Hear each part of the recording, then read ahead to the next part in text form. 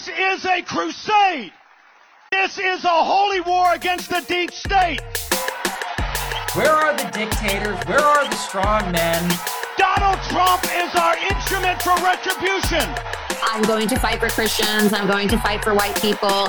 They have the Great Reset. We have the Great Awakening. And why shouldn't I root for Russia? Because I am. I want to see these people go through misery because of their grooming against our children. After the assailant entered the home asking, "Where's Nancy? Where's Nancy?" Those are the very same words used by the mob when they stormed the United States Capitol. I did nothing wrong. Welcome to the Did Nothing Wrong podcast, where we cut through the noise and help you make sense of the chaotic information space around us. I'm Griff Somke. And I'm Jay McKenzie.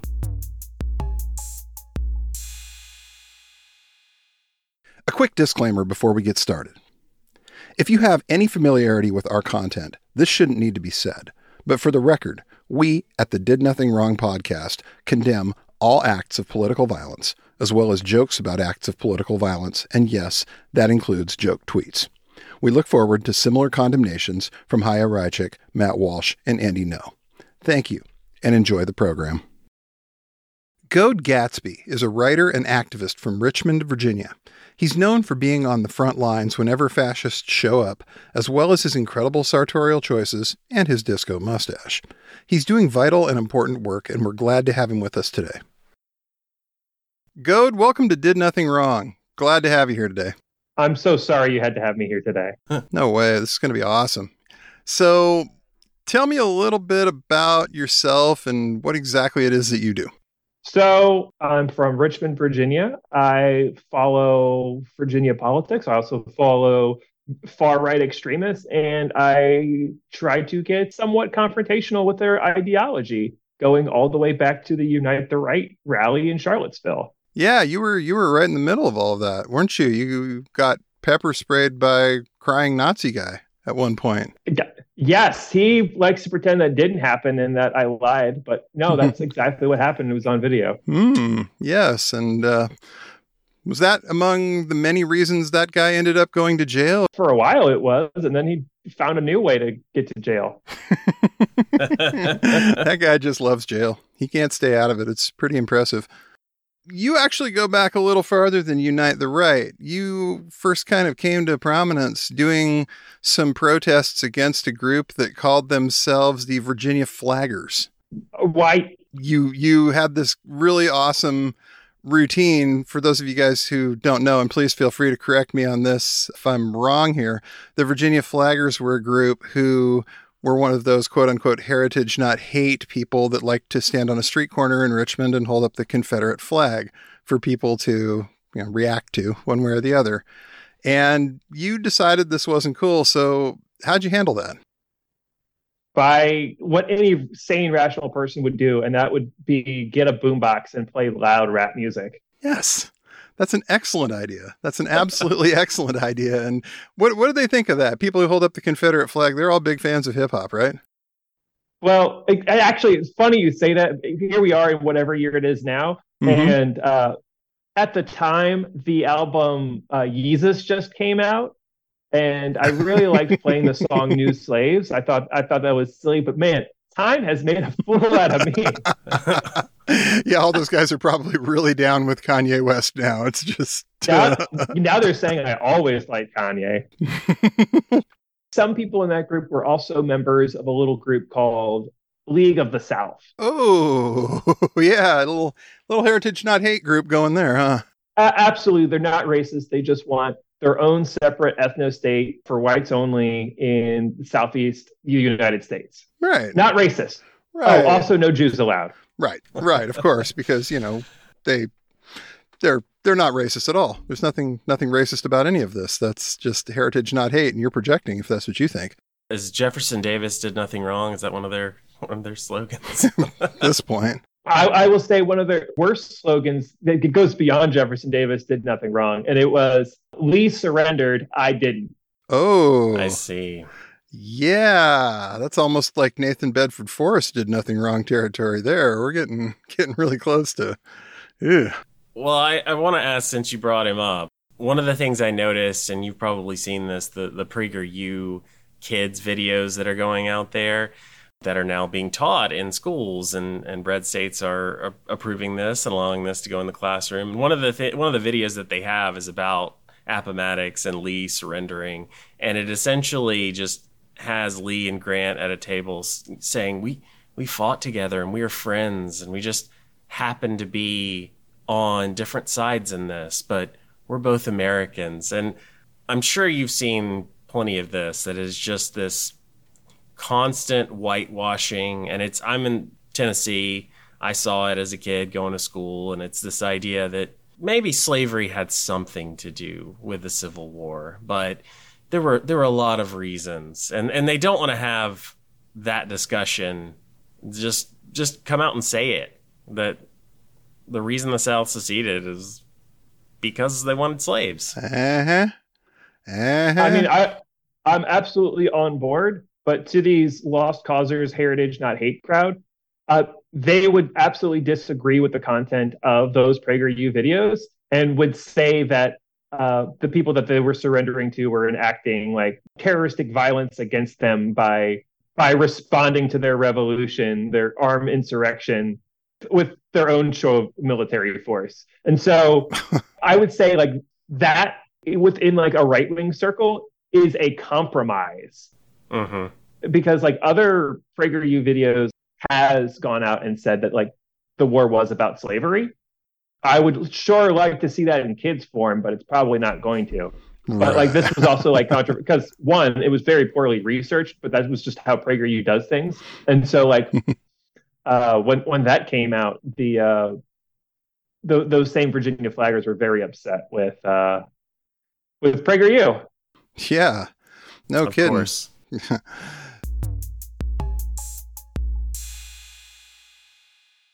This civil case, which was filed in 2020, was to me me not giving up and just really wanting to stand up for press freedom in Portland, stand up for myself, and also to send a message that what happened to me was wrong and that we can unmask some of these persons of interest or suspects.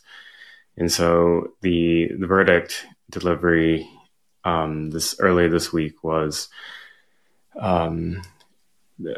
extremely disappointing. So, guy named Andy No said again that you are the leader of Antifa in Richmond, Virginia, and I was just wondering, how did you get that job? Well, I don't know. I guess I was appointed when I wasn't looking because I did not accept that.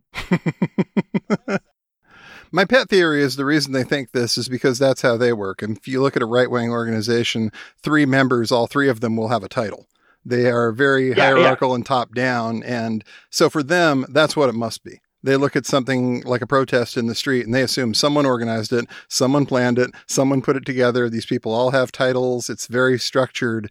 And if you've ever spent any time around leftists, that's just generally not how that works, but they haven't. So they don't understand that it's a little more spontaneous than that a lot of the time, but they have to put their own structure on it. And that's kind of where they probably get a lot of that. And I think that's about as charitable and good faith as I can possibly be about it. It's either that or they're just completely lying, one or the other. I gotta say, like, there is nothing in anti-fascism that is like the Proud Boys, where there is literally a chairman. There's literally like elders. Like, that's what they think I am, because all of their elders are just had been. Now a lot of them are serving lengthy prison sentences. But like, womp womp. Their elders are the most famous Proud Boys. So I'm the most famous person in left-wing street action. So I must be the one in charge there, because that's how they would decide who's in charge. Mm-hmm. And they look at that and they think, oh, well, they must be just like us, except, they disagree with us on everything. So, yeah. Yeah. And I think it's worth pointing out and saying, like you're talking about, that they think the left is a mirror of them, or if that mirror doesn't exist, they create it. But there is a distinct difference between being an anti-fascist activist and being a part of this shadowy Antifa organization, which is mostly just a creation in their imagination. Yeah, definitely. So let's talk a little about Andy No. He was in Richmond for a presentation. Correction. He was in Henrico County. Henrico County. He planned to be in Richmond. Is that correct? Uh-huh. At one point, yes. Tried to go to Richmond. Couldn't quite make that one happen. So he ended up in Henrico County because, like all well-meaning people, Richmond didn't especially want him. He couldn't find a venue. So he ends up outside of Richmond. And he was doing a presentation that, what was the point of all of this? I'm not quite clear what he was trying to accomplish being out there. What was his goal? You know, I got to say there's two things that they could have been trying to do. The most obvious one is that they would just have a conference where they give out their ideas. But I think most likely the second thing would be they want to have a protest against them for the visual effect. They want to be the victim. Right. And I'm on the fence that it's the second thing because I looked at some of the footage of what was going on there. Why would they pick a downtown location that was close to the VCU campus, the Virginia Commonwealth campus, where a lot of the protests were happening? Right. And I feel that they just wanted a central location so they could have protesters to come at them. Oh, also there was a giant hurricane coming through, like Hurricane Ophelia was coming through Richmond at that time. So it definitely did not mobilize a lot of people. Huh.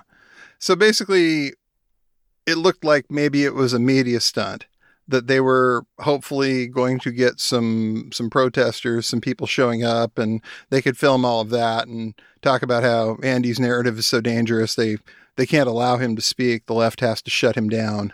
By the way, the magazine that I work for, the publication, RVA Mag, got an email from, after we ran a story saying that he was going to be in there. They sent an email saying that, no, we had canceled on him because the organizers were deceptive about who was speaking. So once we found out who it was, we canceled on them. Now, this is according to an email that they sent to me. Now, Fox News Digital, the same organizers claim a different story. Right. So believe whatever you want to believe.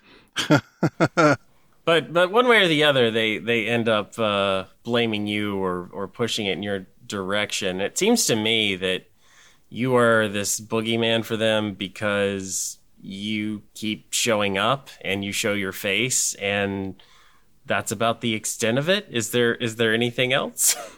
Well, their argument against me is similar to the complaints against, say, Libs of TikTok, where I would say Andy No is having an event at this location. You know, I'm doing this because like they've already publicly stated somewhere, and I'm then elevating that to people who would follow me. So they are claiming that the people that would follow me would go out and attack them. Huh. Now, that's not what happened. But for Libs of TikTok, like people do call in bomb threats. The people that like watch Libs of TikTok videos and find out that Children's Hospital also do like gender. They do gender affirming surgery. Yes, but yes, they do that, and then they call it a bomb threat. And it's like clockwork with Libs of TikTok. Anytime they mention anything, it seems like within a day or two, that organization is seeing bomb threats. That organization is seeing threatening phone calls. And if you look at the comments on their Twitter feed, you'll see why. Because the people are just absolutely unhinged. And as a joke, I don't write stochastic terrorists as my bio. Yeah. That's sort of the difference between me and them. Right. Well, and I don't have a hard time believing that if something like this did happen indirectly as a result of anything you're doing, I'm sure you would condemn it. I'm sure you would call out and say, don't do this. This is not who we are. This is not what we do. And Libs of TikTok does not. No matter how many times this keeps happening, and it's over a dozen at this point, there is no condemnation. There is no, we should be better than this. It's just, oh, that's not my fault, and on to the next. Yep. They can't admit that they might have any culpability here. They can't admit that it's the people that listen to their stuff and it's the people that read their content that are doing this. There's no separation whatsoever. They know what's going to happen now when they post something online. They know that their fan base is going to go after whoever it is they just targeted. And it's targeting. Call it what it is. They're targeting people now. And in my case, like the worst the worst thing that happened where people called the venue and said, I disagree with the speaker you've chosen to have in your venue. Gosh. And at that point, it's up to the venue to make that decision. So hey, baby, that's free market capitalism. Mm-hmm. Sounds like free speech to me. Yeah. I hope they were fans of that. Yeah. It's hard for them to understand that anybody choosing voluntarily not to want to associate with them or not to want to purchase their content or, spend money on their ideas is somehow suppressing their free speech. It's like you don't have a right to an audience. You just have a right to say it. And people have a right to react to that, however they react. And if it's walking away from it and saying, no, I don't think you need to be associated with us. They really can't handle that. It's crazy. Well, and some of this seems like when we're dealing with someone such as Andy Ngo, there's a big disconnect between how popular he is online and how popular he tends to be at any given place. It seems like it is easy to cultivate that audience on the internet when you never have to leave your home. But in real life, it doesn't seem like he's got this big band of supporters. Am I wrong? Well, based off of the attendance, it looked like maybe 40 people showed up. He claimed hundreds. I can tell you that they didn't, the most generous way that did not reach above 99 people. But, the people that do support him are of positions of power. I've noted that former ICE director Tony Pham was there. There's a couple people that I can't confirm their identities, so I don't want to be wrong on this. But maybe somebody who was big at Regent University. I don't know if you've ever heard of Regent University. Oh, yes. Yeah. So State Senator Amanda Chase was there as well. She was also with Stuart Rhodes shooting a video on January 5th. So, yeah, weird how that worked out. Gosh, weird. But yeah, Andy Ngo seems to be a person that is pushed onto these large audiences and told that we're supposed to enjoy. The algorithm here on thex.com seems to love pushing out his content. I mean, growing up, there was a little newspaper called Gotcha. I don't know if you've ever heard it or heard something similar like this, where it would just print out the mugshots of people who had been arrested locally. He's turned that into an online sensation, but like an international online sensation where you take like these compromising pictures of people. If you've ever been arrested, it is terrible being arrested. And they have the photo at the end. They beat you, like they don't literally beat you down, but like it's an emotional beat down to be like put in handcuffs, taken to a jail, read what your rights are, and like strip naked, and then they take your picture. Yeah, you're gonna look terrible. Yeah. And like this is just a collection of all these people in the worst moments of their life. And in Andy Ngo's case, he was showing pictures of people from Richmond who had been arrested. One of them was the student body president of VCU at the time, Taylor Maloney. And like they were arrested along with me. And like our crime was being in a park after sunset, except when we were arrested, we weren't in that park. All of our charges were dropped. But to Andy Ngo, he saw that as the prosecutors and the politicians are siding with the Antifa in their quest to be in parks after sunset. So what you're telling me is it didn't even make a whole lot of sense, what they were trying to push, that it was one of those Andy has a narrative and he's not going to let the facts get in the way of anything he's out there selling at this point. Absolutely. The shadowy cabal is definitely doing something. I guess the details aren't always important, but yeah, why is there such a need for Andy on the right? Geez, I feel like he's supposed to be like their big research guy, like all of the intel comes from him. And the reason why, he doesn't get wiped out from all these social media sites is that he always because he went to school for journalism. Like he could make good stuff if he wanted, but he knows how to write in sort of like a neutral language, but that will also like excite his crowd. He's smart enough to do things in a way that would cause the most amount of attention. Right. And that's sort of his existence, is that he's sort of, what's that show? Entertainment Tonight for the wacky right-wingers.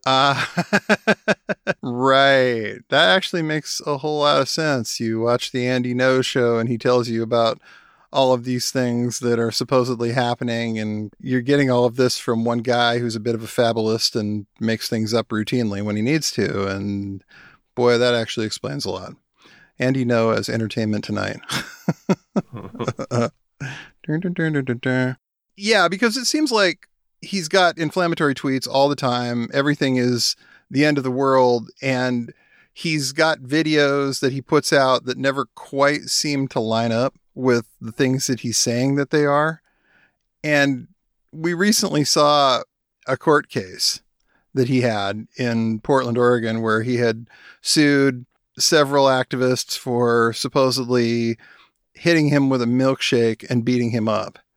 And he won a default judgment against 3 people he sued who didn't show up for court. But when it came to the actual people who bothered to show up and defend themselves, the whole thing was thrown out. Did you follow that at all? I wasn't closely following it, but I do know what you're talking about. He had gone all the way through it, and there wasn't really anything conclusive that he could comment on really that was going on. He ended up getting the whole thing thrown out. He didn't like some of the people who were invited to give testimony. He had a real issue with a gentleman named Alexander Reed Ross being one of the witnesses. He didn't like that at all.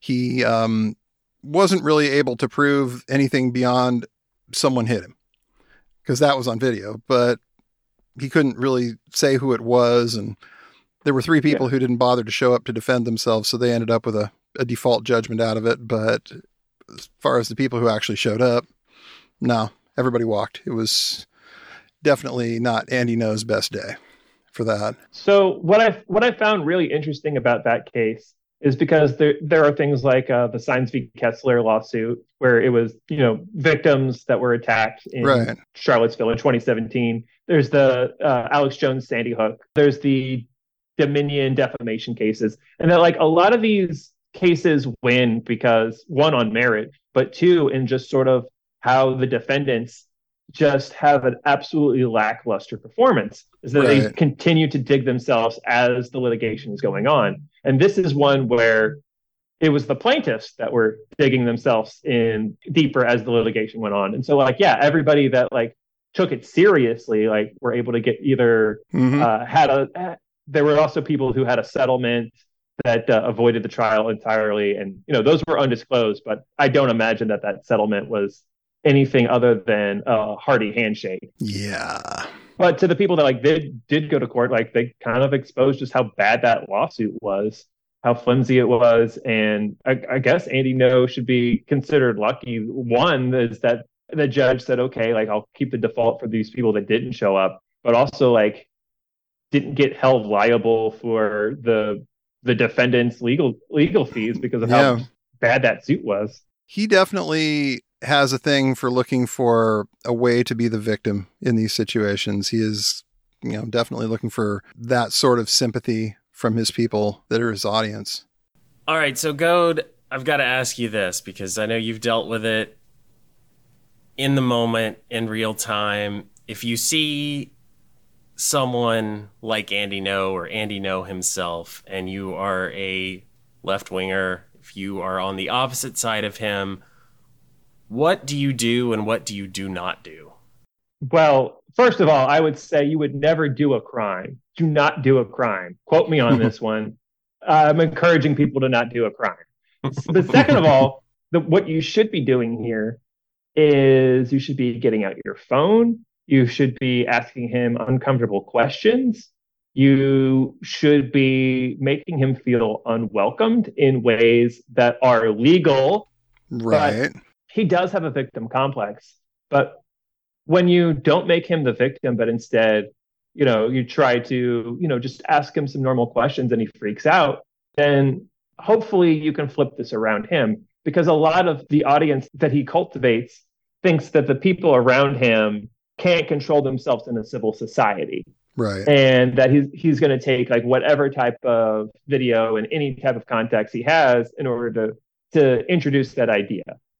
And so, he found a video of me 7 years ago where a neo-Nazi supporter behind a camera starts to film me, and I get angry at him and I tell that guy to fuck off, he then makes that video or takes that same video and publishes, and that's who I am. By the way, that was from 7 years ago. Thanks for saying I still look that young. Well, you said that the person filming was a neo-Nazi. He was one of the Virginia flaggers with a little League of South background and friends with Matthew Heimbach back in those days. Ooh, Matthew Heimbach. Yeah. Could you imagine 2014 Matthew Heimbach? I've seen pictures. Are we talking like goatee and mustache Matthew Heimbach? Yeah, we're talking white student union in Towson University, Matthew Heimbach. That Matthew Heimbach. He had a look to him back then. It's maybe something he should consider bringing back for his next, not really a Nazi, actually a communist organization he decides he wants to try and start. Oh, which I'm sure is coming sometime next week. By the way, I did run into old Jaime back in DC at the fake anti-war rally. How is he? Terrible. He won't admit it, but he is doing terrible. Oh. Yeah, this stuff ages you really, really poorly. Hate does not really do well with your skin and just everything. It's a mess. Yeah, it definitely is. And these guys just have a shelf life, it seems, after a while. We talked a little bit earlier about, crying Nazi Chris Cantwell. This is a guy that in 2017 was the big bad for a few minutes, and now he's inmate number whatever it is in federal prison from the sounds of things. Oh, no, he's out now. Oh, he's out now. He's out now. Yeah, he's out.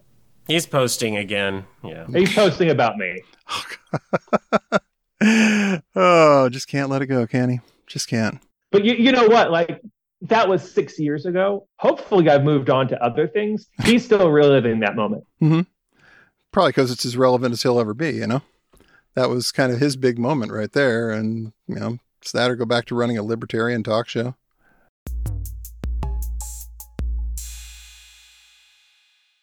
Very interesting new reporting on efforts to shake up the Republican presidential race following Wednesday's debate, which once again did not feature former President Trump. Some of the country's biggest GOP donors want to bring in a new contender into the campaign. Robert Costa was first to report on all this, and he joins us now. Bob, good morning. What's going on?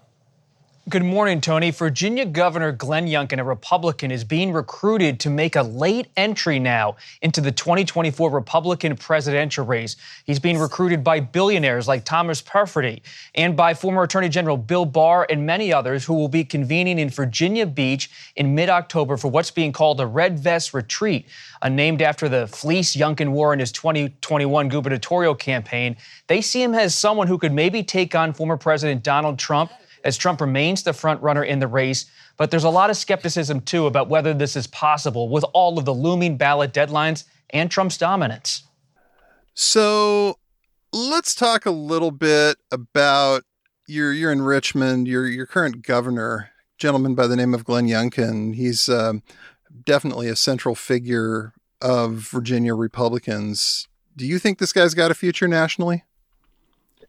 Maybe not in this cycle. But I do think, long term, yeah, he does have national aspirations. I think, I'm speculating that if the upcoming election, midterm elections for Virginia politics, it's big wins for the Republicans in the state legislature, that he will pivot to that.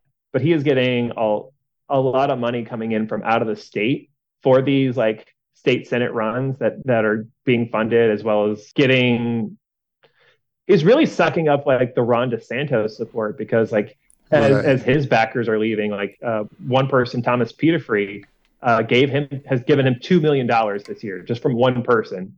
And he's a former DeSantis backer. So yeah, I do think that if not in this cycle, that he very well could do that again in the future. But I definitely think he could also be running for vice president if the Republicans do not nominate Trump.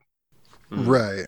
Yeah, I've still seen some chatter off and on about various Republican donors or political operatives who are still trying to get Youngkin to jump in the race because they see that DeSantis is kind of over.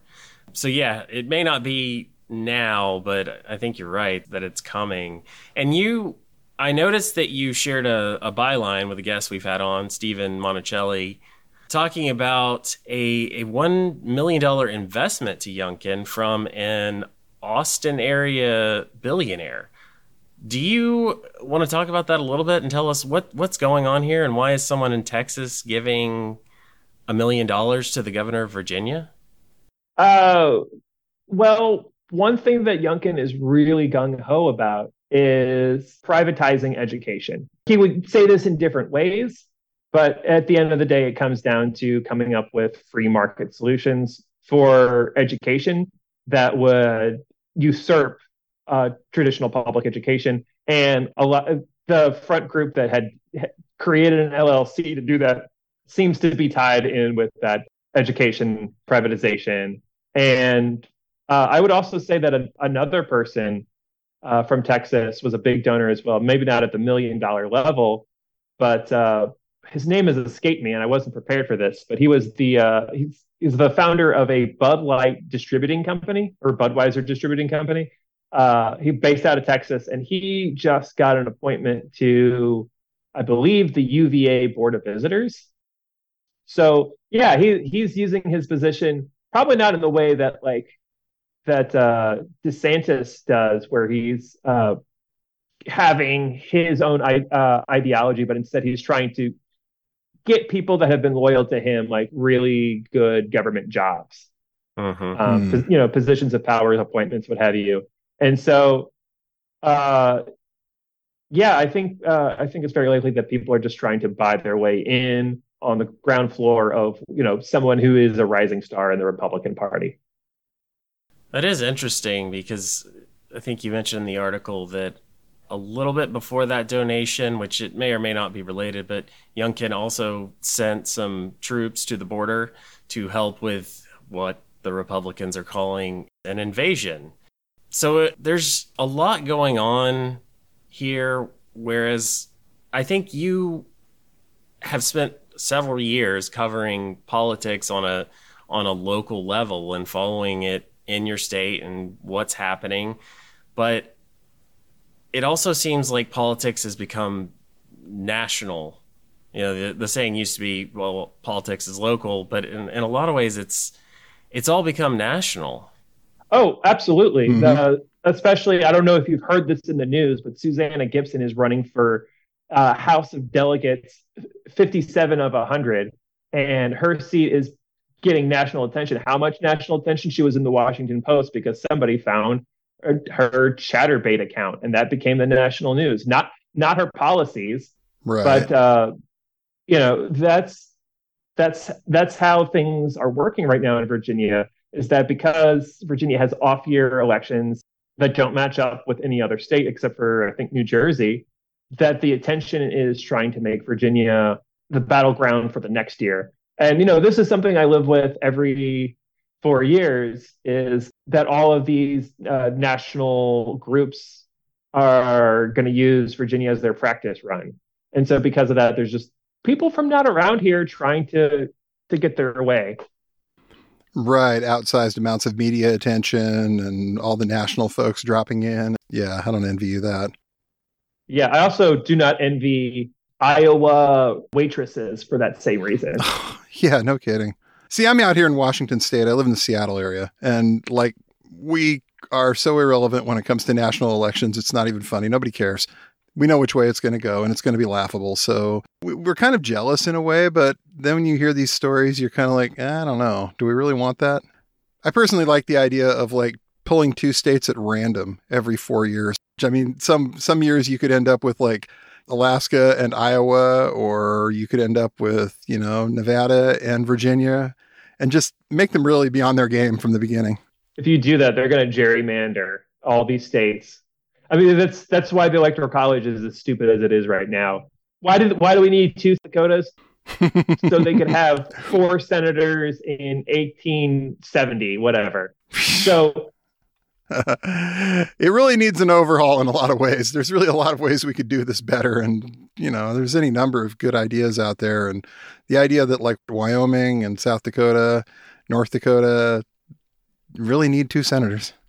That is why you see somebody like Charlie Kirk going out there and saying, "Oh, democracy is bad," and he, of course, tries to differentiate between the constitutional republic and a democracy, and part of what they're reminding their audience of is that no, we can't get rid of the Electoral College because Republicans, as it stands now, would lose every election and have no control of the House or the Senate. So yes, vote by the people is bad on this national level, and it's something they just keep hammering home because they're just not that popular in reality.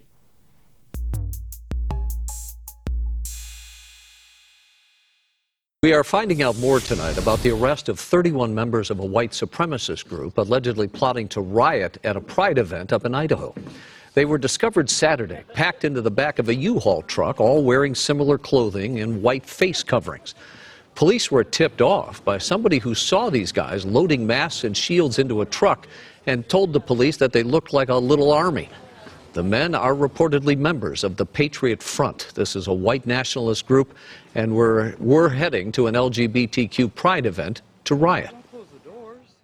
I will tell you it appeared to be very similar to an operations plan that a police or military group would put together for a days of for an event. There was at least one smoke grenade. There was multiple shields. They were all wearing hats that had plastic inside them, shin guards, shields, things of that nature.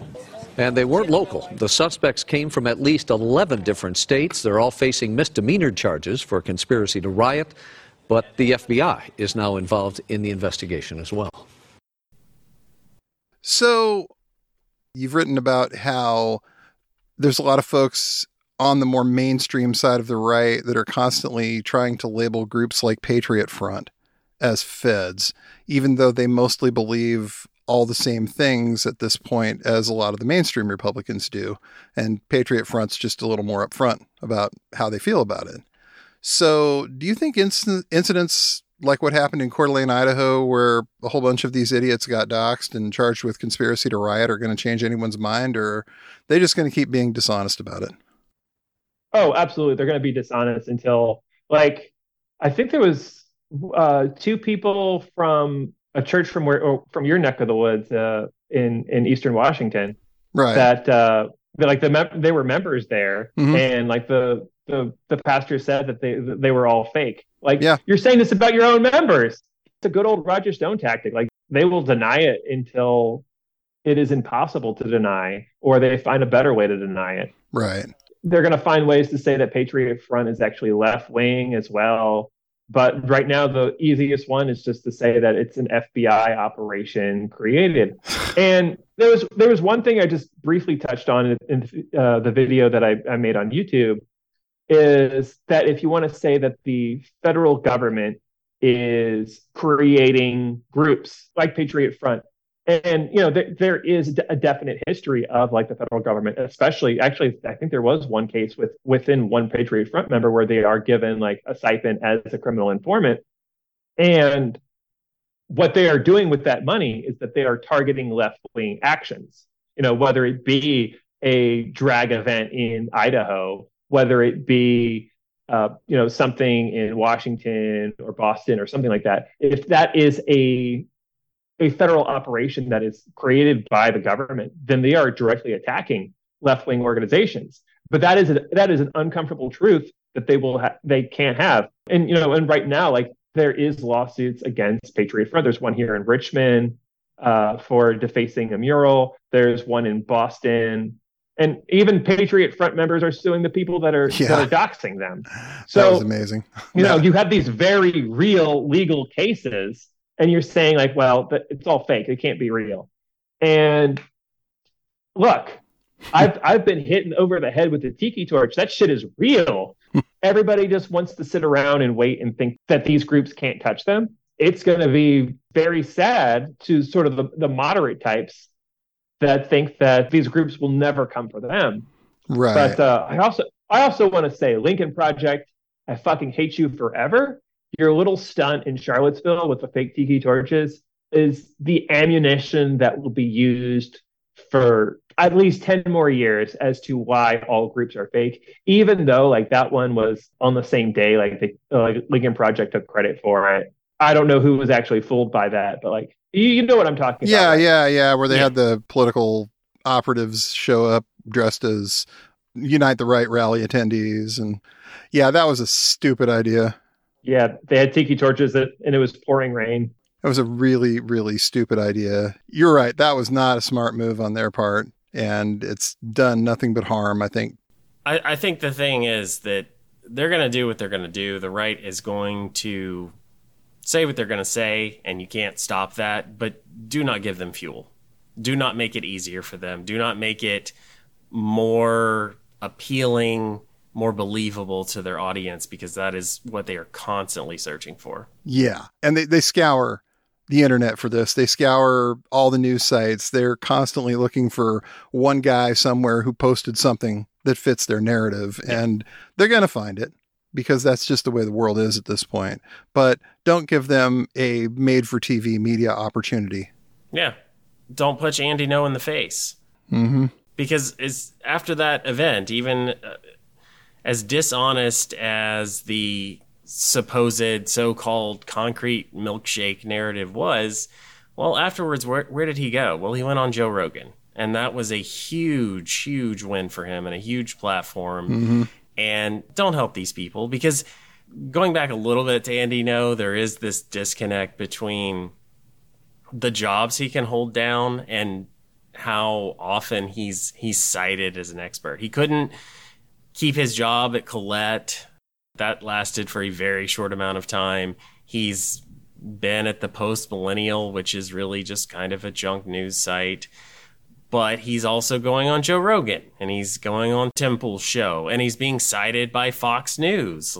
He's everywhere. Yeah, and none of those people are going to ask him about the cider riot where he embedded himself in with Patriot Prayer. Mm-hmm. And someone from Patriot Prayer gave somebody a severe spinal injury.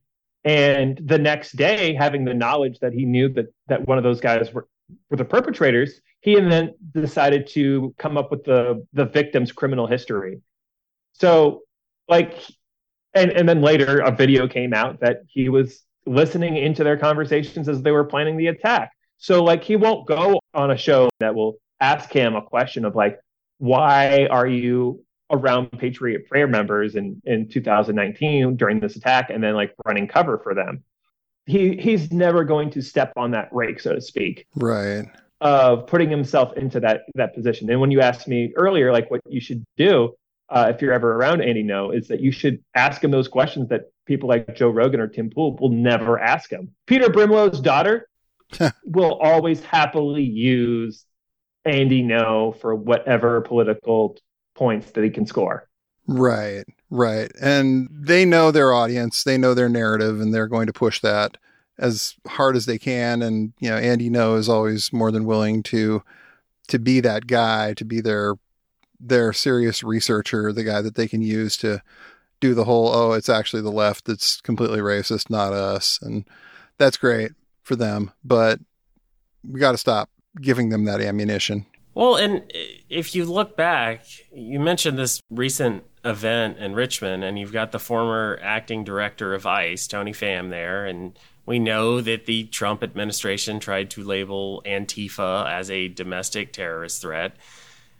Whatever your personal thoughts on Andy No, the things that he says and does can actually lead to policy in Republican administrations. So this isn't just sort of ephemeral and bullshit out in the air. It is to an extent, but it can also become more than that.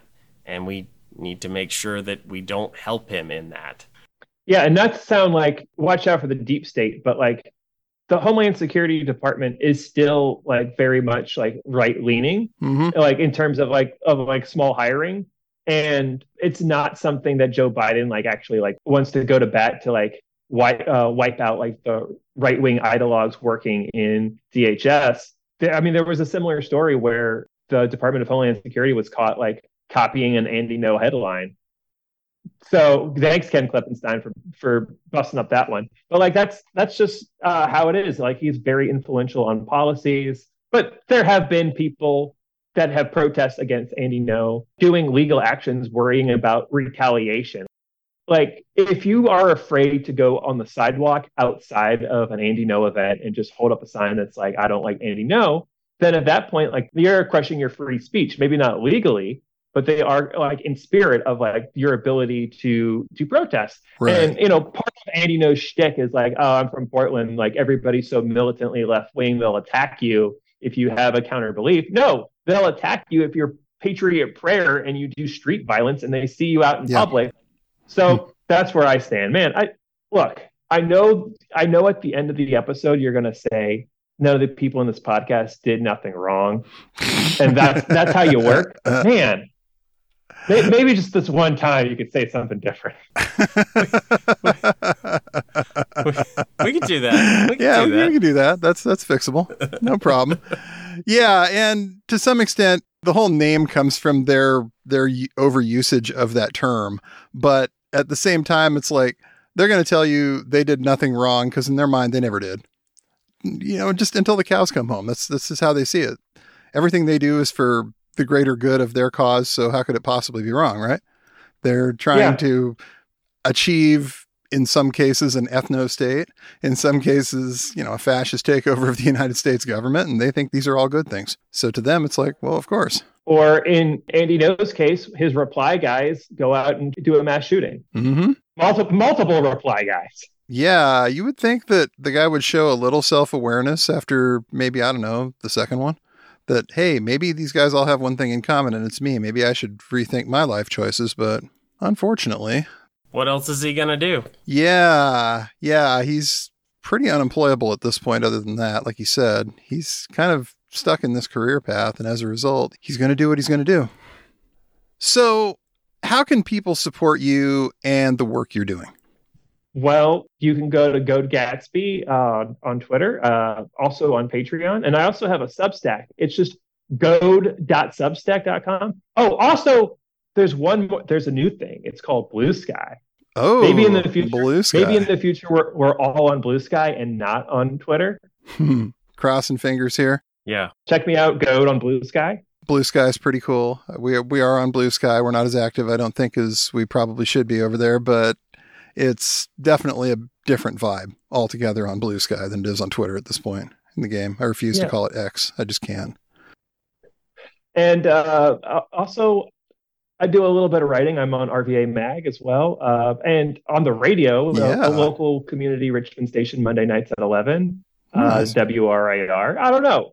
Ed, I don't know when you're going to put this out, but on Friday, I'm going to be at UVA for a little journalism conference with my friend Molly Conger. This is Madeline Conger, better known by the moniker Molly. AKA Madeline. Madeline Conger. Thanks, Andy, for breaking that big story for us. We were just waiting for that. Cool. Well, hey, Goad, thank you so much for taking the time to sit down with us and talk about it for a while. We've been fans of your work for a while, and we're glad that you were able to do this. This is great. All right. Well, hopefully when Andy Ngo steps on a proverbial rake, you can have me back and we can laugh about it. Crossing our fingers. All right. Thanks, man. Take care. Thanks. Have a great rest of your day. Thanks for listening to the Did Nothing Wrong podcast. If you want to hear more, you can find us on the web at didnothingwrongpod.com. Please make sure you subscribe to get our content straight into your inbox.